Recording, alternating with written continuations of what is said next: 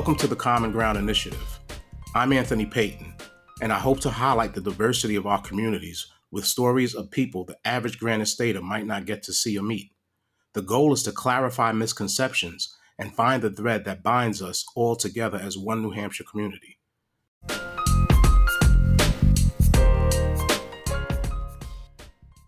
My father was a Vietnam veteran from the Civil Rights era. For most black men in their day, they had a handful of role models. When it came to a famous black man who went against the system, none was more famous than Muhammad Ali. My dad was a huge fan of his and watched all of his fights. One of his biggest and most famous fights was against the U.S. government. Ali was convicted of evading the draft, sentenced to 5 years in prison, fined $10,000, and banned from boxing for 3 years. When asked why he evaded the draft, he said, "No Vietnamese ever called me the N-word." I'm told that this was the sentiment of plenty of black people. While other groups got their slice of the pie, we had to pick up crumbs from the floor. We had to fight, scratch, and claw for it. We went against every obstacle put in front of us, including self-sabotage. Why should we ever pick up arms to defend this country? My father still put that uniform on. As a black man in that era, it was especially hard to be patriotic enough to enlist.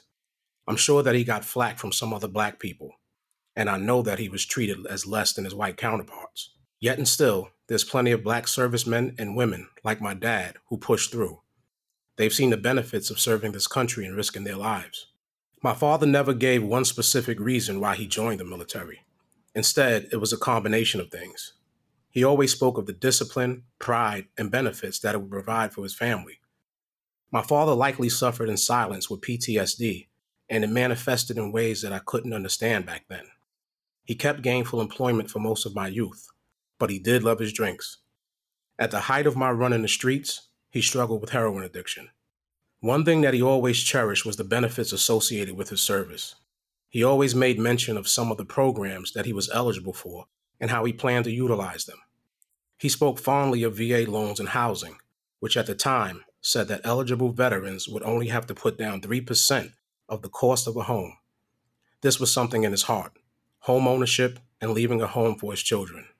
I wasn't able to attend his funeral, but months later, I was told that the American flag was folded on his casket. That brought tears of pride and joy to my eyes. Given my father's service, my brother's service in the Navy, and countless friends who've served, I know that we have plenty of sweat equity dripping from that American flag. Our family members continue to serve this nation, despite its ugly history when it comes to darker skin. We're only decades removed from civil rights atrocities that spilled over generations, and we're told to disregard that history. Black history is American history, rich with pain, pride, and still being written. While I don't believe that it can be condensed down into 1 month, without Black History Month at least, I can already see society's collective amnesia and my history fading into the background. It's the ebb and flow when it comes to black folks in America. And yet, a lot of us still stand up, even though we're still marginalized and shelved in many regards. So when I see black veterans being left out of conversations regarding patriotism, it tends to rub me the wrong way. My hope is that your ears aren't hearing self-pity or victim posing. Your ears also shouldn't be hearing me singing the gospel of all white people being evil. I have grievances with this country. I'm allowed to. However, that doesn't mean that I want to see its destruction. We're stakeholders in this nation. What you should hear is, don't be fooled by the typical narrative of the America-hating person of color. A lot of us care about the safety of this nation. I crave and appreciate that feeling of security that we won't get bombed by Russia, North Korea, or China. When it comes to the safety of this country, I sleep well most nights. This is mostly because of those brave men and women who protect us from both foreign and domestic threats. Corden James Havron is one of those brave men. Corden James Havron of Manchester is a proud Army veteran who served in Baghdad, Iraq, from December of 2009 to December of 2010. These days, he helps other veterans and the homeless in Manchester. He's the owner of a moving company, Vet Run Movers, LLP, that he operates with another veteran. He's also the founder of The Comeback Kids, an organization that helps to transform lives through mentorship, awareness, and mental health. This comes naturally to him. Corden was born to a drug-addicted mother and raised by a white family in a small town in Utah. He went to rehab himself at 5 years old and struggled with addiction. At age 21, he enlisted in the military and was deployed to combat in Iraq. His military experience showed him discipline, how to serve his country, and how to serve others. He's been trying to bridge gaps with our communities for quite some time now. When I first met him, my immediate reaction to Corden was that he was a young man with an old soul. He possesses the poise and discipline that are key to being a mentor. He manifests his talk.